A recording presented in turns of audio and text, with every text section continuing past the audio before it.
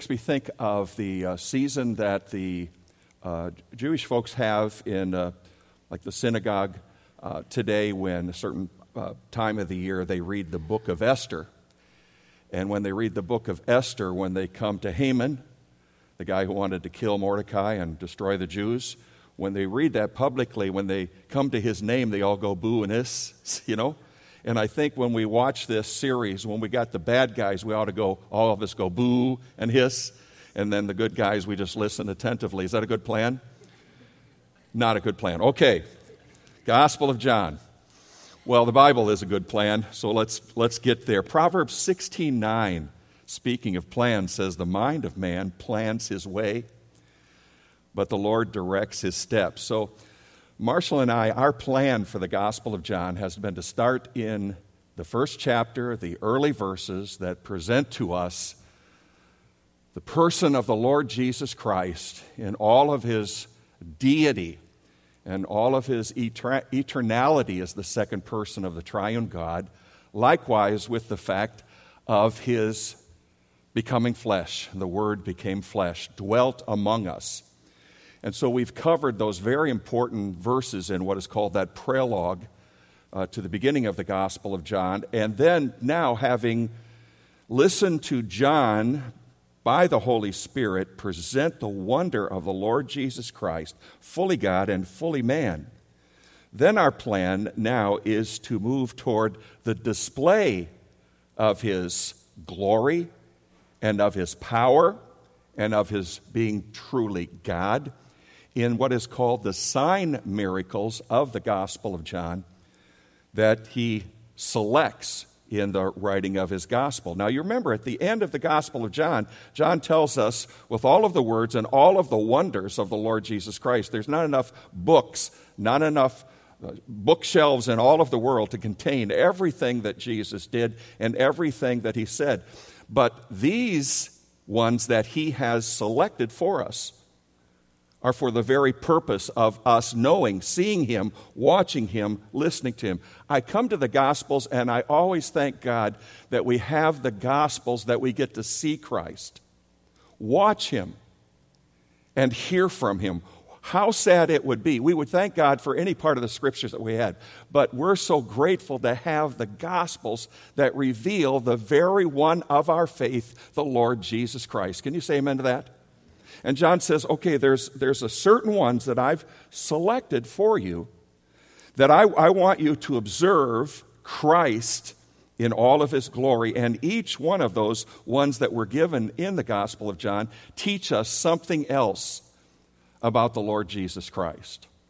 And what we have in chapter 2 is the first one that John records for us.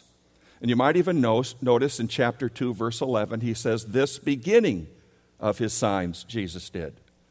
But I want you to go to chapter 2, verse 1, just to kind of begin here with what's going on in this particular section. It says, "On the third day."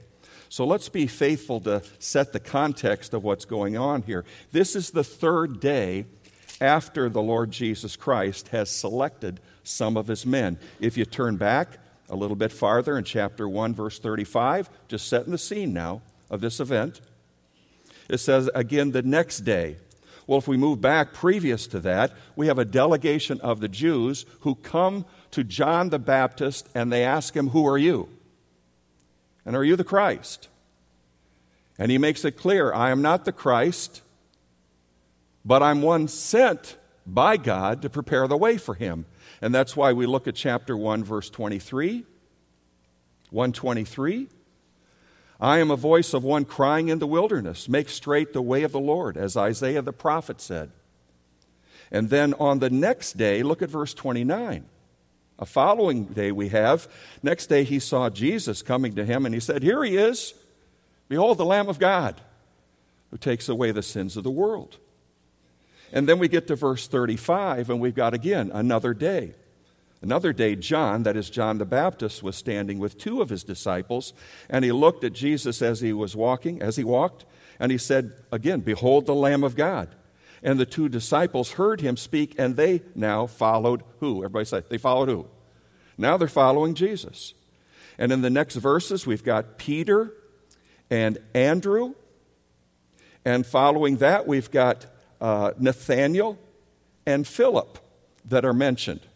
At least 4, probably John and his brother James, although not mentioned here, but I'd say at least those. Maybe more that are not mentioned, but it is his disciples with him. So we're very early here, and we have a number of days from John, and he is in the area, verse 28, chapter 1. Hang in there with me, verse 28. The things took place in Bethany beyond the Jordan, where he was baptizing. But when we get over here a few days later in chapter 2, verse 1, look there now. On the third day there was a wedding in Cana of Galilee. And Cana in Galilee is very close to Nazareth of Galilee. In fact, most understand the primary place they see as Cana as probably about 8, maybe 9 miles from Nazareth. So I would say this is somewhat Jesus' home turf, that this is taking place. And in that area, chapter 2, verse 1, third day, there's a wedding, Cana of Galilee. Then the text tells us the mother of Jesus, Mary, was there. And both Jesus and his disciples were invited to this particular wedding. Now we're at a wedding scene there at Cana. And much of John's focus has Jesus in his what we call his Galilean ministry. Do you remember that John, the bulk of the Gospel of John, is new information from John, and his focus is the Galilean, while the other Gospels tend to focus on his Judean ministry there in the area of Jerusalem. So he's filling in a lot of blanks in particular events that take place that he gives to us. And here's a key one, because it's a first one in terms of Jesus going to demonstrate in a miraculous way of who he is. So Jesus and his disciples, along with Mary, they're invited to this wedding. Some suppose there's a potential here that Mary and the family of Jesus might have been related to the couple that are going to be to this marriage scene that's taking place. Others suggest, and I think more likely it's the fact that these people are just known, and these are small communities. And so they're just part of the group that's been invited there. Either way, the text tells us Mary's invited, Jesus and his men are invited to this particular happy, key social event in the first century among the Jewish people. This was a big event, a wedding that would take place. And the couple who would be experiencing the things that take place at the gathering and with the celebration, there would also be the vows that would be exchanged, and they have been betrothed to one another for months. But now it's the big day. And it's a big day when you have a wedding in your family, but I don't know of anybody in our day and age that had a wedding that lasted at least a week. Do you know anybody like that? But in the first century, these were big events that went on for the whole week and sometimes longer. That's bigger than a Baptist banquet. Amen? I mean, this is going on. A great celebration that's taking place. And now this couple, the groom and his friends are going to go get the bride, bring him to this event, and then take him to his own home. And the marriage is that contractual engagement. Now it's brought to its conclusion with the two agreeing to be husband and wife and the consummation of the wedding itself. Just a wonderful event that's taking place at this time. Now, there's going to be this event, this miracle that's going to take place at a wedding. Why a wedding? Why here? And as I've thought and as I've reflected upon this, I've thought about the fact that we look at it just on a human level, and Jesus has called his men, and he's beginning his ministry. If he was like us, and he's not, though he's fully man, but fully God, I think if he was like us, he'd say, we don't have any time for a wedding. I got to get this on. I've been called to initiate. I've only got 3 years for this. We need to get it on. Doesn't that sound like us? Just one person say amen. Does that sound like us? But no, Jesus' timetable of what's taking place is sovereignly decreed, and it's to begin right here at this precious event that's taking place.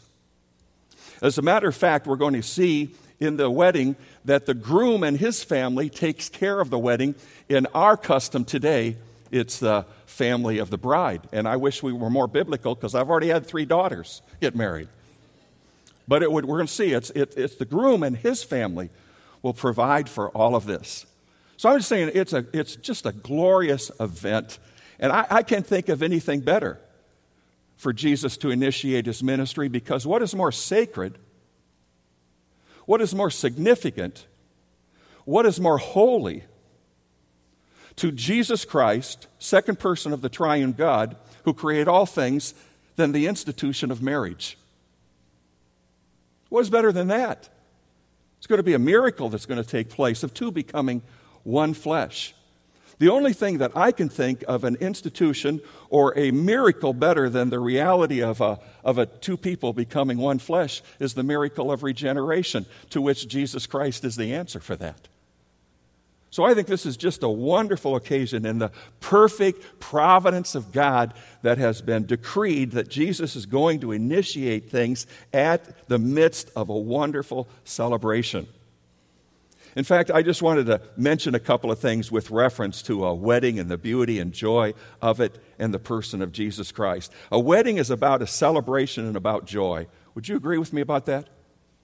I mean, you married people better say amen. Some of you young people, when Deborah and I celebrate our anniversaries, it's her habit to, and I appreciate it, she gets the wedding photos out. Now, I want to this is before smartphones, you understand? We have wedding photos. Those are like pictures on paper of and there's a whole bunch of the pictures of the day of our wedding prior, and the family and everybody getting ready, and there's my grandpa and grandma, and everybody's got smiles, and it's just a wonderful day. Remember? We've got photos to that event. And it ought to be with reference. Hey, if you're getting married and it's not a celebration, you need to talk to one of the elders here at PBC, okay?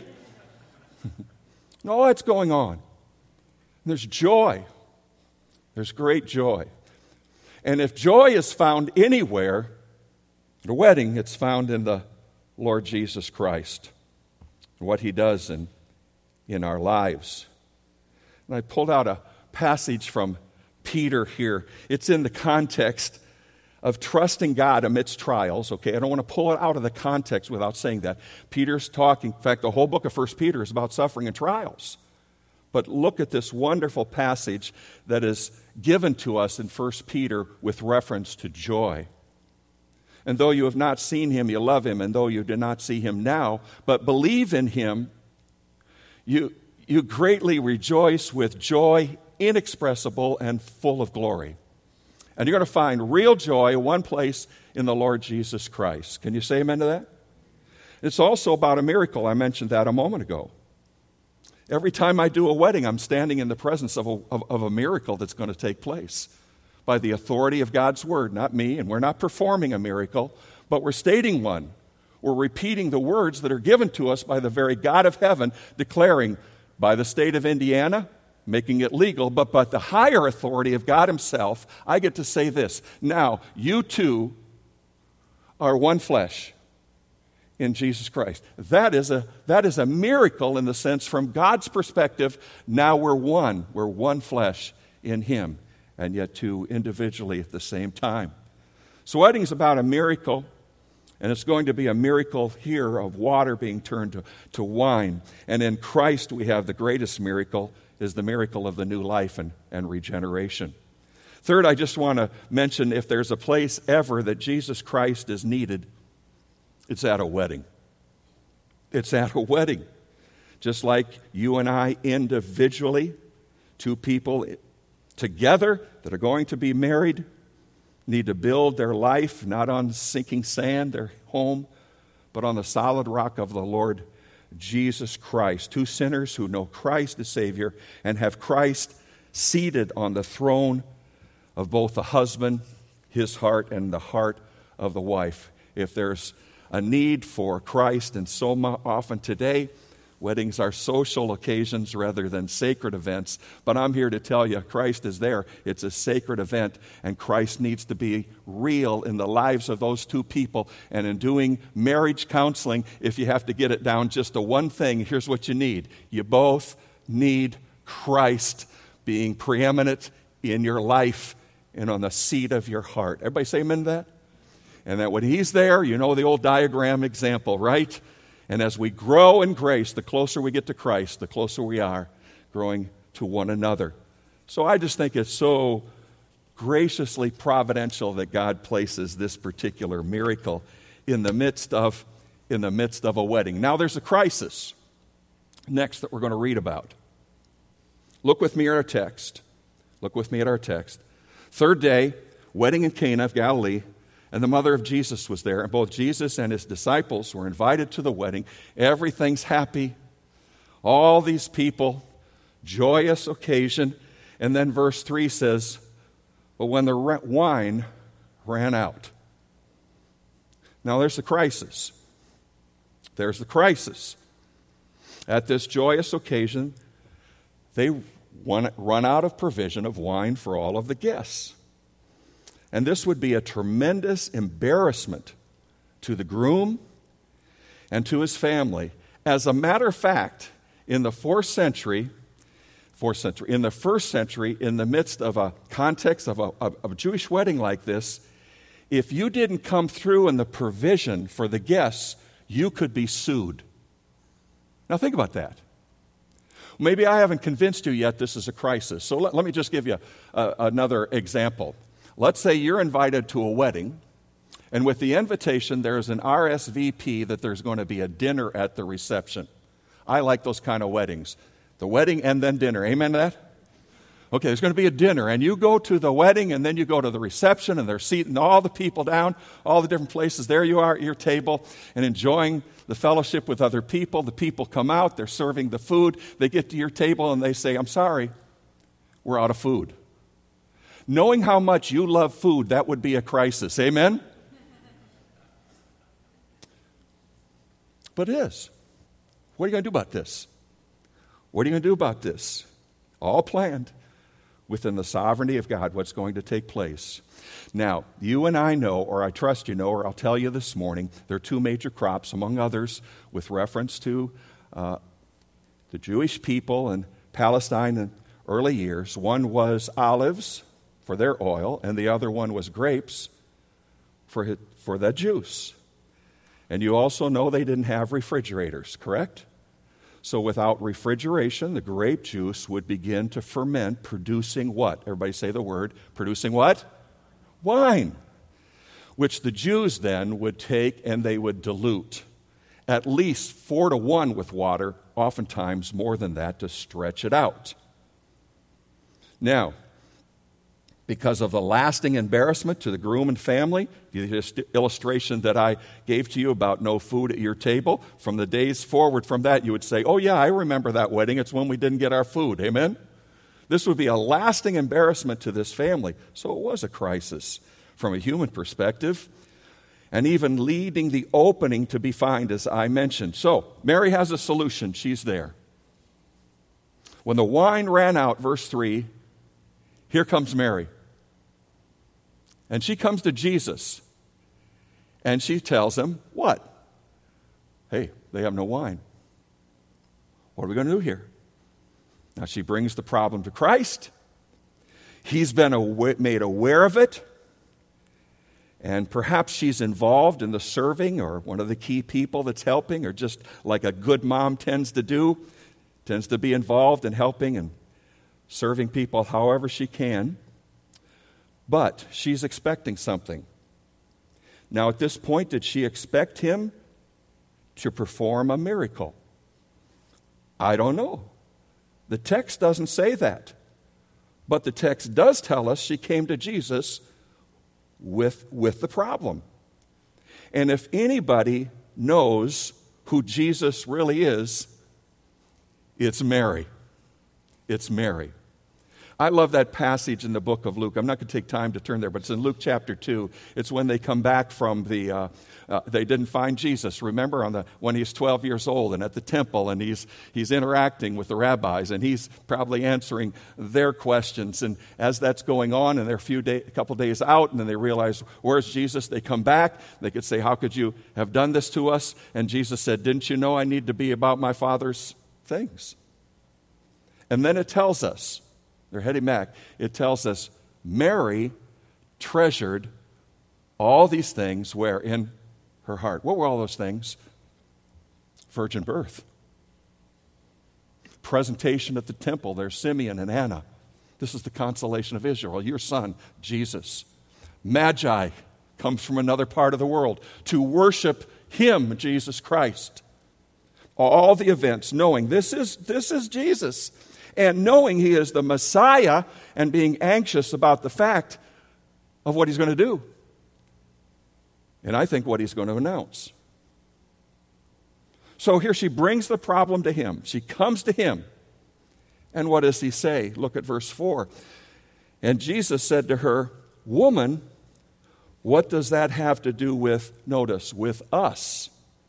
With us. Now, at a glance, this can come off maybe almost disrespectful, but it's anything other than that. But it is a polite, very mild rebuke to Mary. When he calls her woman, he's reminding her of something. And it is not rejecting the fact that she is precious to him and this is his mother, but he is reminding her of something right now that is different. And what is different now is this is not Jesus, her son. This is Jesus, her Savior. This is the Messiah. And she's going to have to now relate to him just like every other sinner is going to relate to the Lord Jesus Christ. And at the same time, not only does he say, woman, and by the way, I think a great paraphrase here would be ma'am. It'd just be ma'am. I like it when you go to the South, you hear young people refer to men as sir and women as ma'am. We need more of that here in our culture, do we not? Any parents want to say amen to that? But he's saying like ma'am, he's saying it's very respectful, but it's a very moderate, can I say, very gracious, gentle rebuke to his dear mother. It's different now. It's different now. And notice he says to us, him and his men. I like the way Wiersbe paraphrases this, the way he says things. He paraphrases Jesus' statement in saying this, ma'am, why are you getting me involved in this? Why are you coming to me with this? But I think she's excited about the very fact, knowing who he is, if this is the time. So, polite, but Jesus remains her son, but he is also her Savior, who is the Son of God and the promised Messiah. So Mary must now relate to Jesus as every other person, every other sinner. Her son is the Son of God who came to die for sinners. And he makes that statement. We're all familiar with it, aren't we? In chapter 2, verse 4, woman or ma'am, what does that have to do with us? Why are you having me involved in this? Now, we don't want to lose the fact that at the same time, Jesus knows all things. And this is divinely planned, but on a human level, we can learn something here. He's saying, wait a minute, look at the end of verse 4, which is key to the Gospel of John. 10 times in the Gospel of John. What does he say? My what? My hour hasn't come. Now, we know the ultimate reality of his hour is fulfilled at the cross. Amen? But I don't think he's talking about the cross right here. I think he's talking about the hour of his full-blown presentation as the Christ. And I want to defend what I'm saying with the Scriptures, so it's not an opinion, but an understanding having studied this. Turn with me over into chapter 7. Turn with me over to chapter 7. So I think Jesus is saying, wait a minute, Mary, it's not about your timetable, It's about my timetable. It's about the time that God has sovereignly decreed that I go to Jerusalem, and this is full-blown presentation of me as the Christ. Ultimately, his hour is fulfilled, though, in the cross, when his hour takes place of the purpose to which he came to die on the cross. John chapter 7, if you're there in the text, would you say amen? Wow, that was exciting. Would you say amen one more time? Amen. There's almost some Baptists in the crowd. Chapter 7, verse 1. After these things, Jesus was walking in Galilee, for he was unwilling to walk in Judea because the Jews were seeking to kill him. Now the feast of the Jews, the Feast of Booths, was near. And therefore his brothers said to him, "Leave here and go." Now this is brothers. This is his brothers. This is not brethren in the faith. This is his biological brothers with the same mom. His brothers said to him, "Leave here and go into Judea, so that your disciples also may see your works which you are doing. For no one does anything in secret when he himself seeks to be known publicly. If you do these things, show yourself to the world." And then we're told why they're saying that in verse 5. For not even his brothers were believing in him. Now notice next words. So Jesus said to them, "My time is not yet here, but your time is always opportune. The world cannot hate you, but it hates me because I testify of it, that its deeds are evil. So go up to the feast yourselves. I do not go up to the feast because," notice again, "my time has not yet fully come." Now, one more time, I realize the fullness of that. Turn with me over to John chapter 17. Is the hour of the cross. But there's also a time that he is openly, publicly, in a very obvious way, to which he is declaring his messiahship. Now, John chapter 1, now we're near that hour of the cross, aren't we? John 17, verse 1. Jesus spoke these things after lifting up his eyes to heaven and said, "Father," what's his next words? "Now the hour's here." Now we're hours away from it.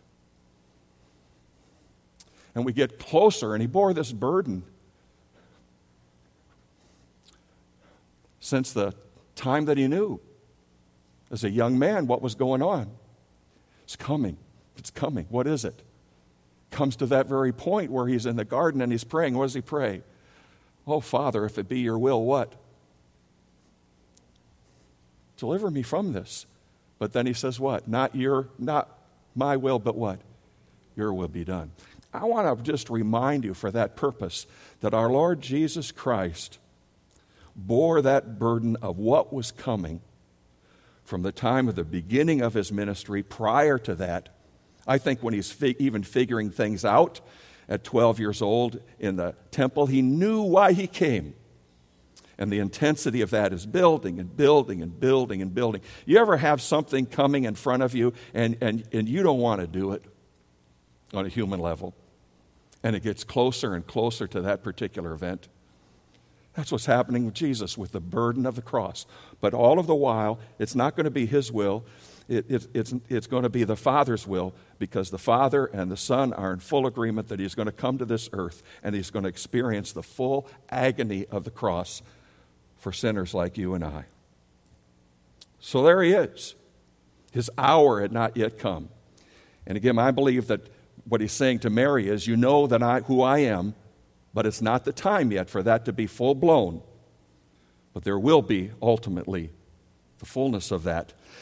And by the way, on John chapter 19, turn there with me, please. John chapter 19, we see that term used again, don't we? I think. Yes, John 19, verse 26. If you ever see me sweating up here, it's because I make reference to a verse and then I can't find it. Chapter 19, verse 26. But I found it. 26. When Jesus saw his mother and the disciple whom he loved standing nearby, he said to his mother, what? Woman. There it is again. Behold your son. your Son and your Savior.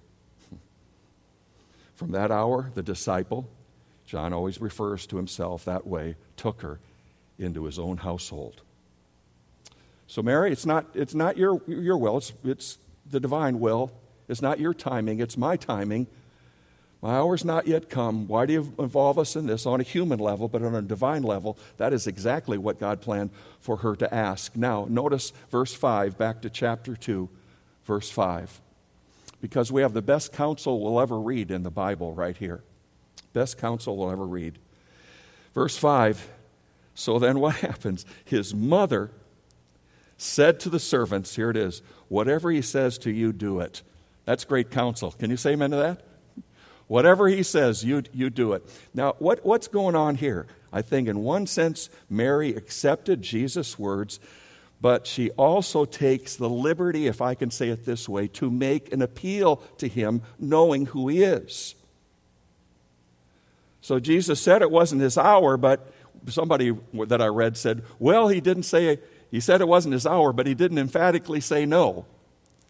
So Mary's making the appeal, but at the same time, this is exactly what is to take place here with what's going to take place next. But whatever he says, you do. Jesus said, if you love me, you'll what? You'll keep my commandments. So what happens? Well, now we have it. Now I'm going to read verses 6 through 10 together. Now we have the event. Now we have the sign miracles that John, by the Spirit of God, determined to record for us because of the significance of this being the very first one. So look at verse 6. Now there were 6 stone water pots sent there for the Jewish custom of purification, containing 20 or 30 gallons each. They're pretty big. And Jesus said to them, that is the servants, fill the water pots with water. So they filled them up to the brim. And he said to them, draw some out now and take it to the head waiter. So they took it to him. And when the head waiter tasted the water, which had become wine, and did not know where it came from, though John tells us, the servants knew. The servants who had drawn the water, they knew. They took it to the head waiter, and the head waiter called the bridegroom. And what does he say to him? And he said, every man serves the good stuff, the good wine first, and when people have drunk freely, then he serves the poor wine. But you have kept the good, the best, until now. Now, we've got these mention in verse 6 that there were 6 stone water pots for purification, 20 or 30 gallons each. That's a lot.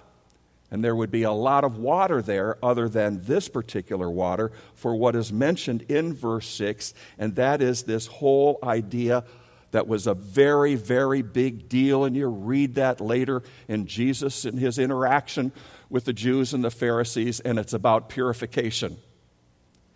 And they're always concerned about what kind of purification, what kind of cleansing out here. And Jesus points out to them, while they're always focusing on the purification out here, they're missing the purification where? Right here, in the heart. And so, in our Lord's day and of his people, I'll tell you what, now you know we go to the stores and the hand sanitizer is like 10 cents a bottle. The Jews would buy every store out of that stuff because they were big on before and after, and you come to something, washing the feet and the hands and all the utensils and everything else. In fact, I have a quote from Mark here that he reminds us of this truth. Mark chapter 7, 3 and 4. I have it on the overhead. For the Pharisees and all the Jews do not eat unless they carefully wash their hands, thus observing the traditions of the elders.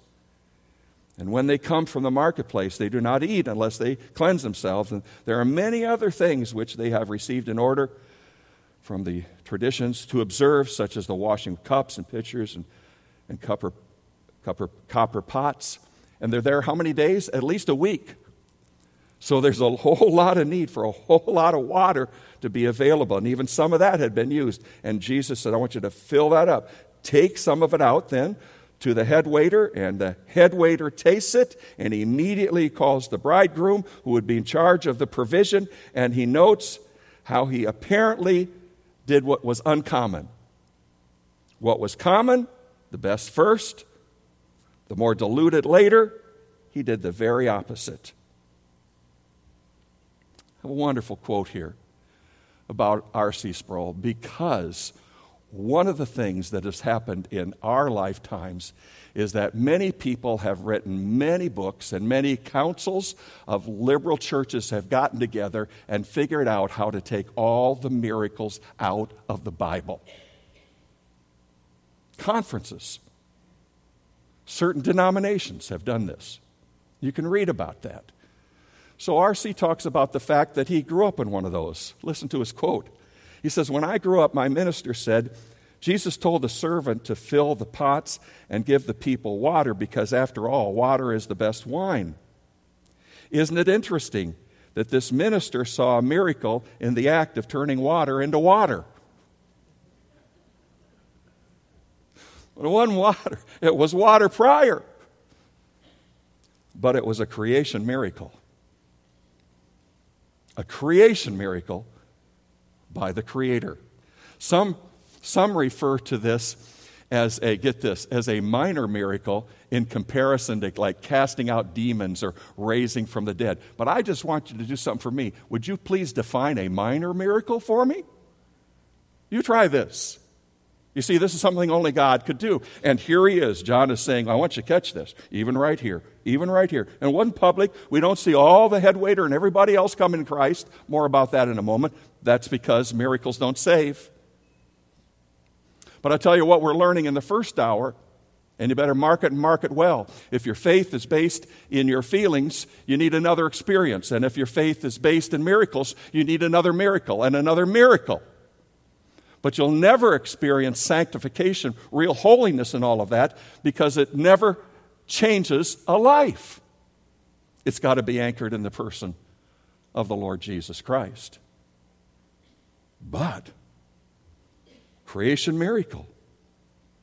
And this large amount of wine that would be like 120 to 180 gallons would more than provide for the wedding guests and probably allow for a gift to the bride and groom to have as theirs. And it's a reminder of God's abundant grace and goodness, how he provides and how he answers prayer exceedingly greater beyond what we'd ever ask or think. Now, one of the observations, just an observation about wine and the Bible, I don't think I need to remind us, but in case somebody wants to point out the fact that wine can be intoxicating, that's why they diluted it.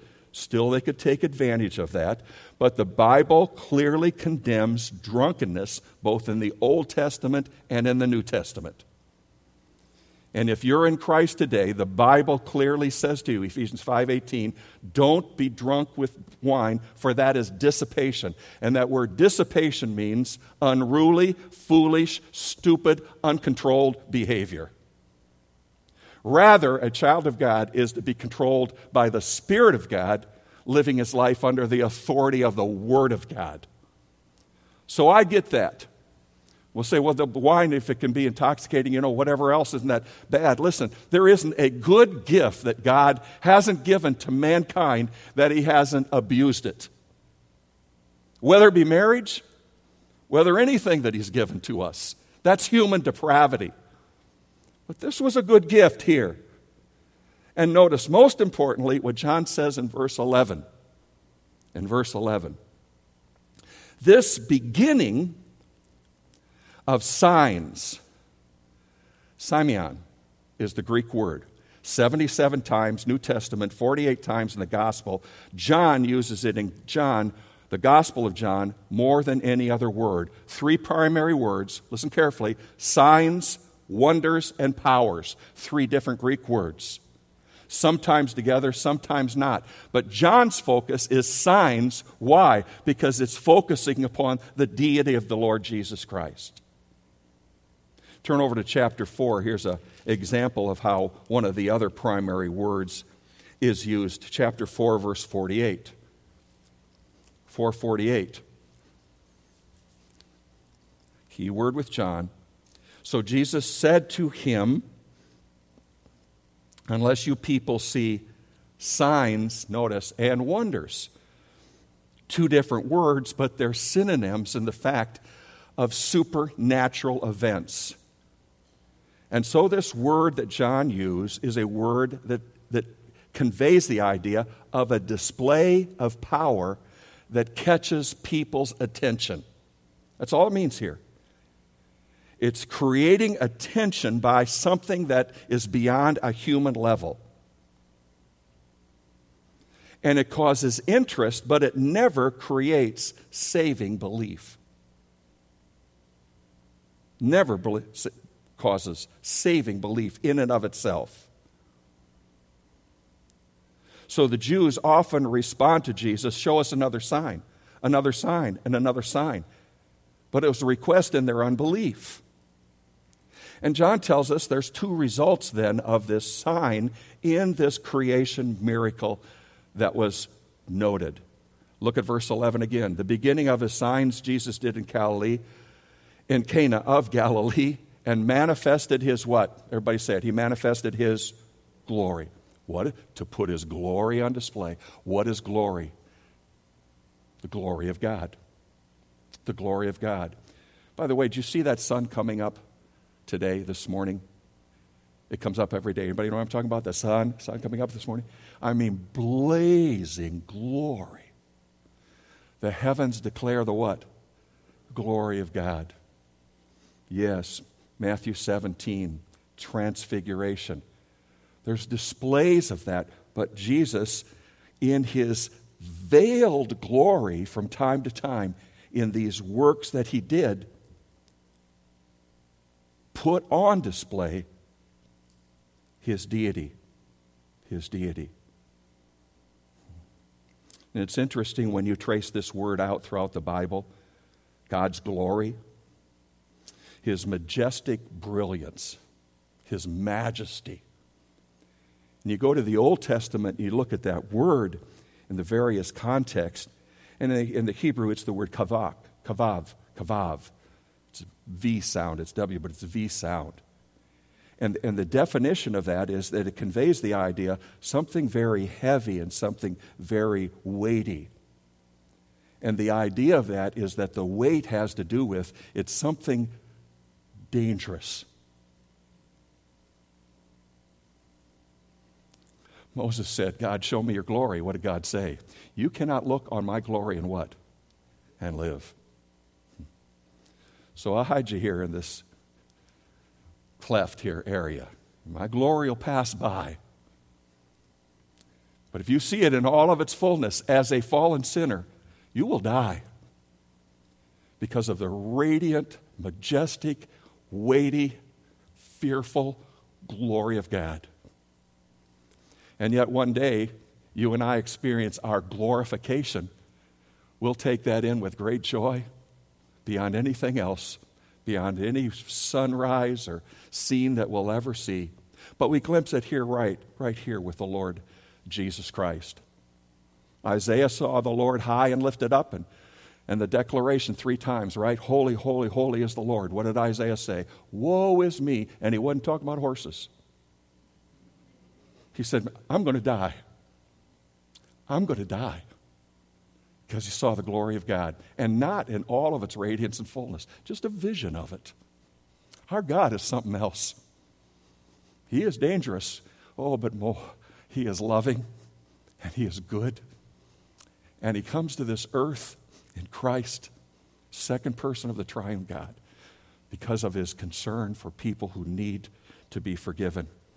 And to be one day in glory with him and display his glory and his goodness and his kindness toward us who need a Savior. He manifested his glory, and look at the second thing that it makes reference to in verse 11, and that is, and his disciples pistuo, they believed in him. You say, well, they got saved. No. If we back up and we look at those verses prior, they've already come and acknowledged he is the Son of God. This is not saving belief. This is sanctifying belief. This is what Marshall and I pray for you and ourselves. As each time we look at Jesus and what he does, we will be filled with wonder and stronger in our belief in the wonder of who he is. That should happen for you and I. So it's a confirming, strengthening, firsthand knowledge of seeing him, yes.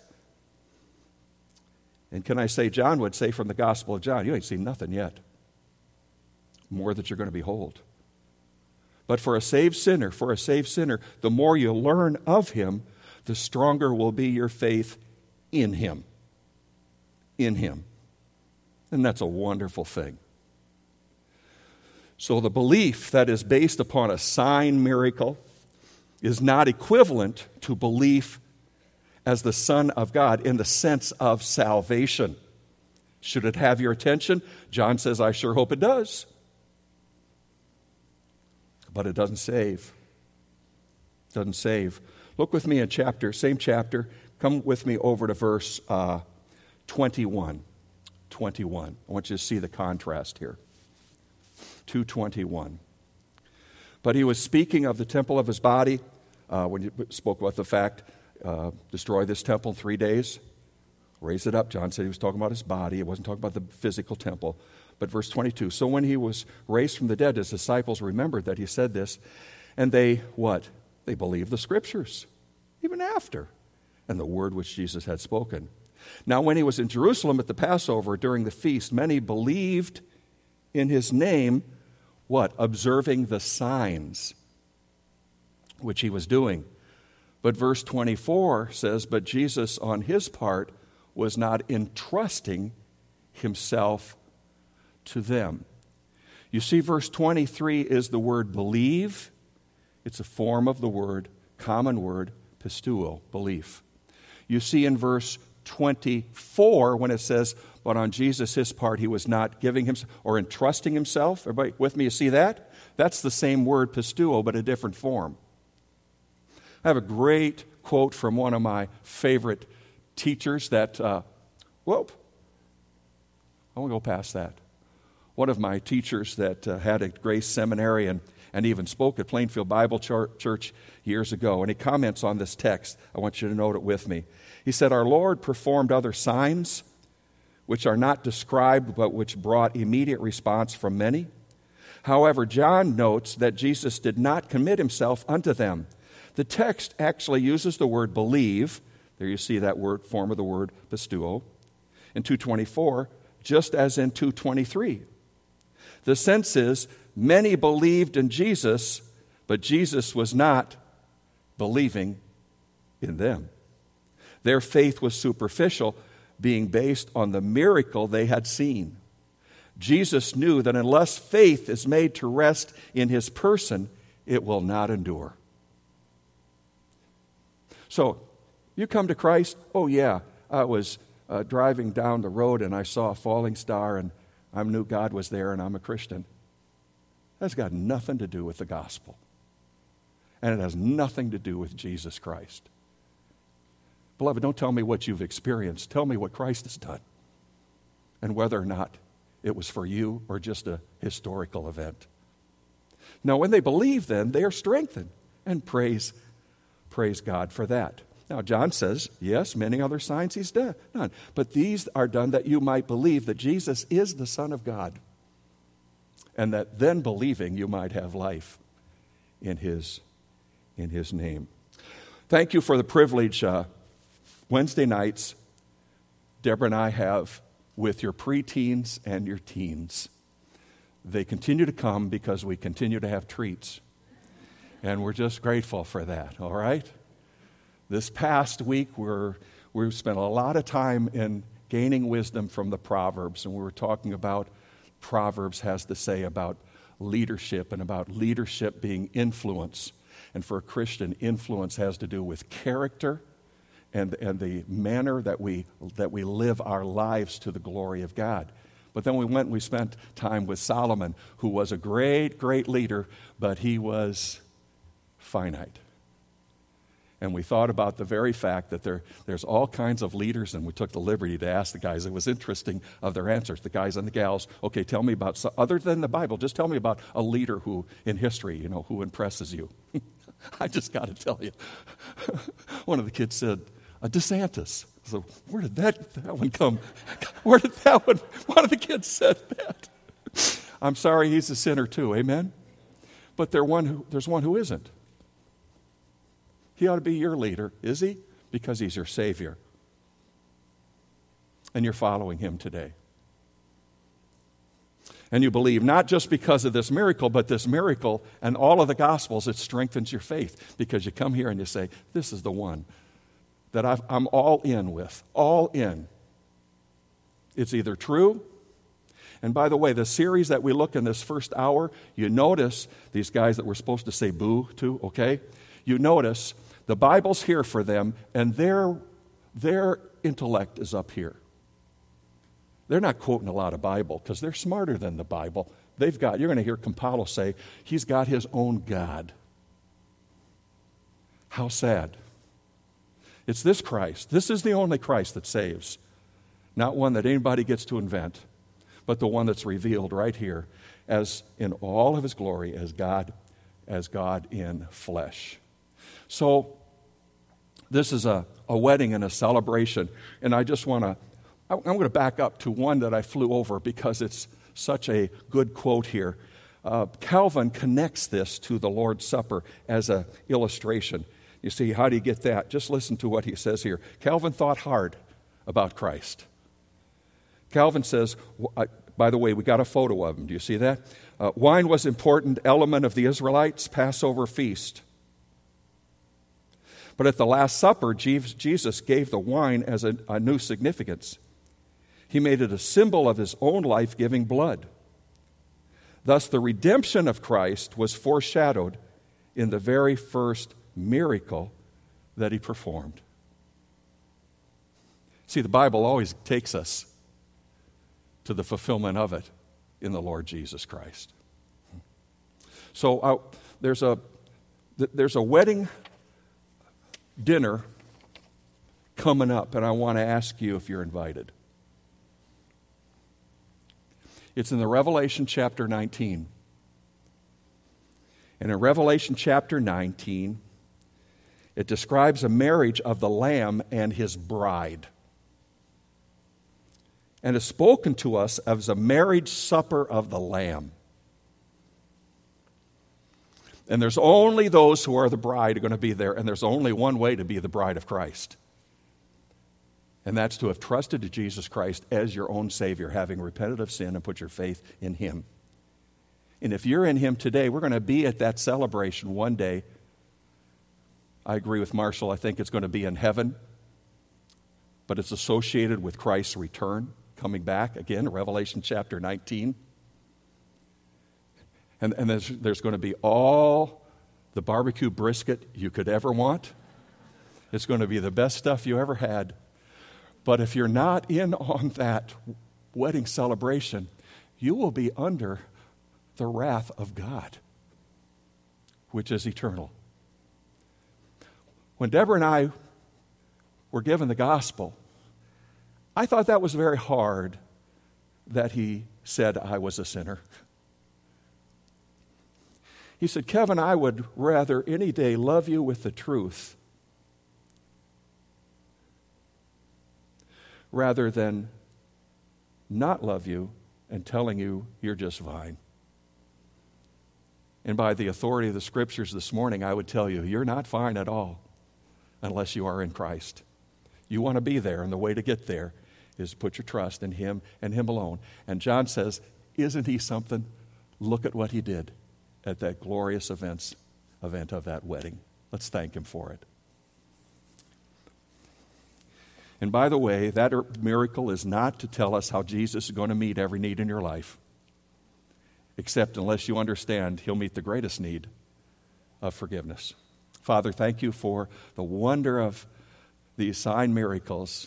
As we make our way through them, may we be anticipating seeing how this glory is on display and how it how it burdens us to think you could see this.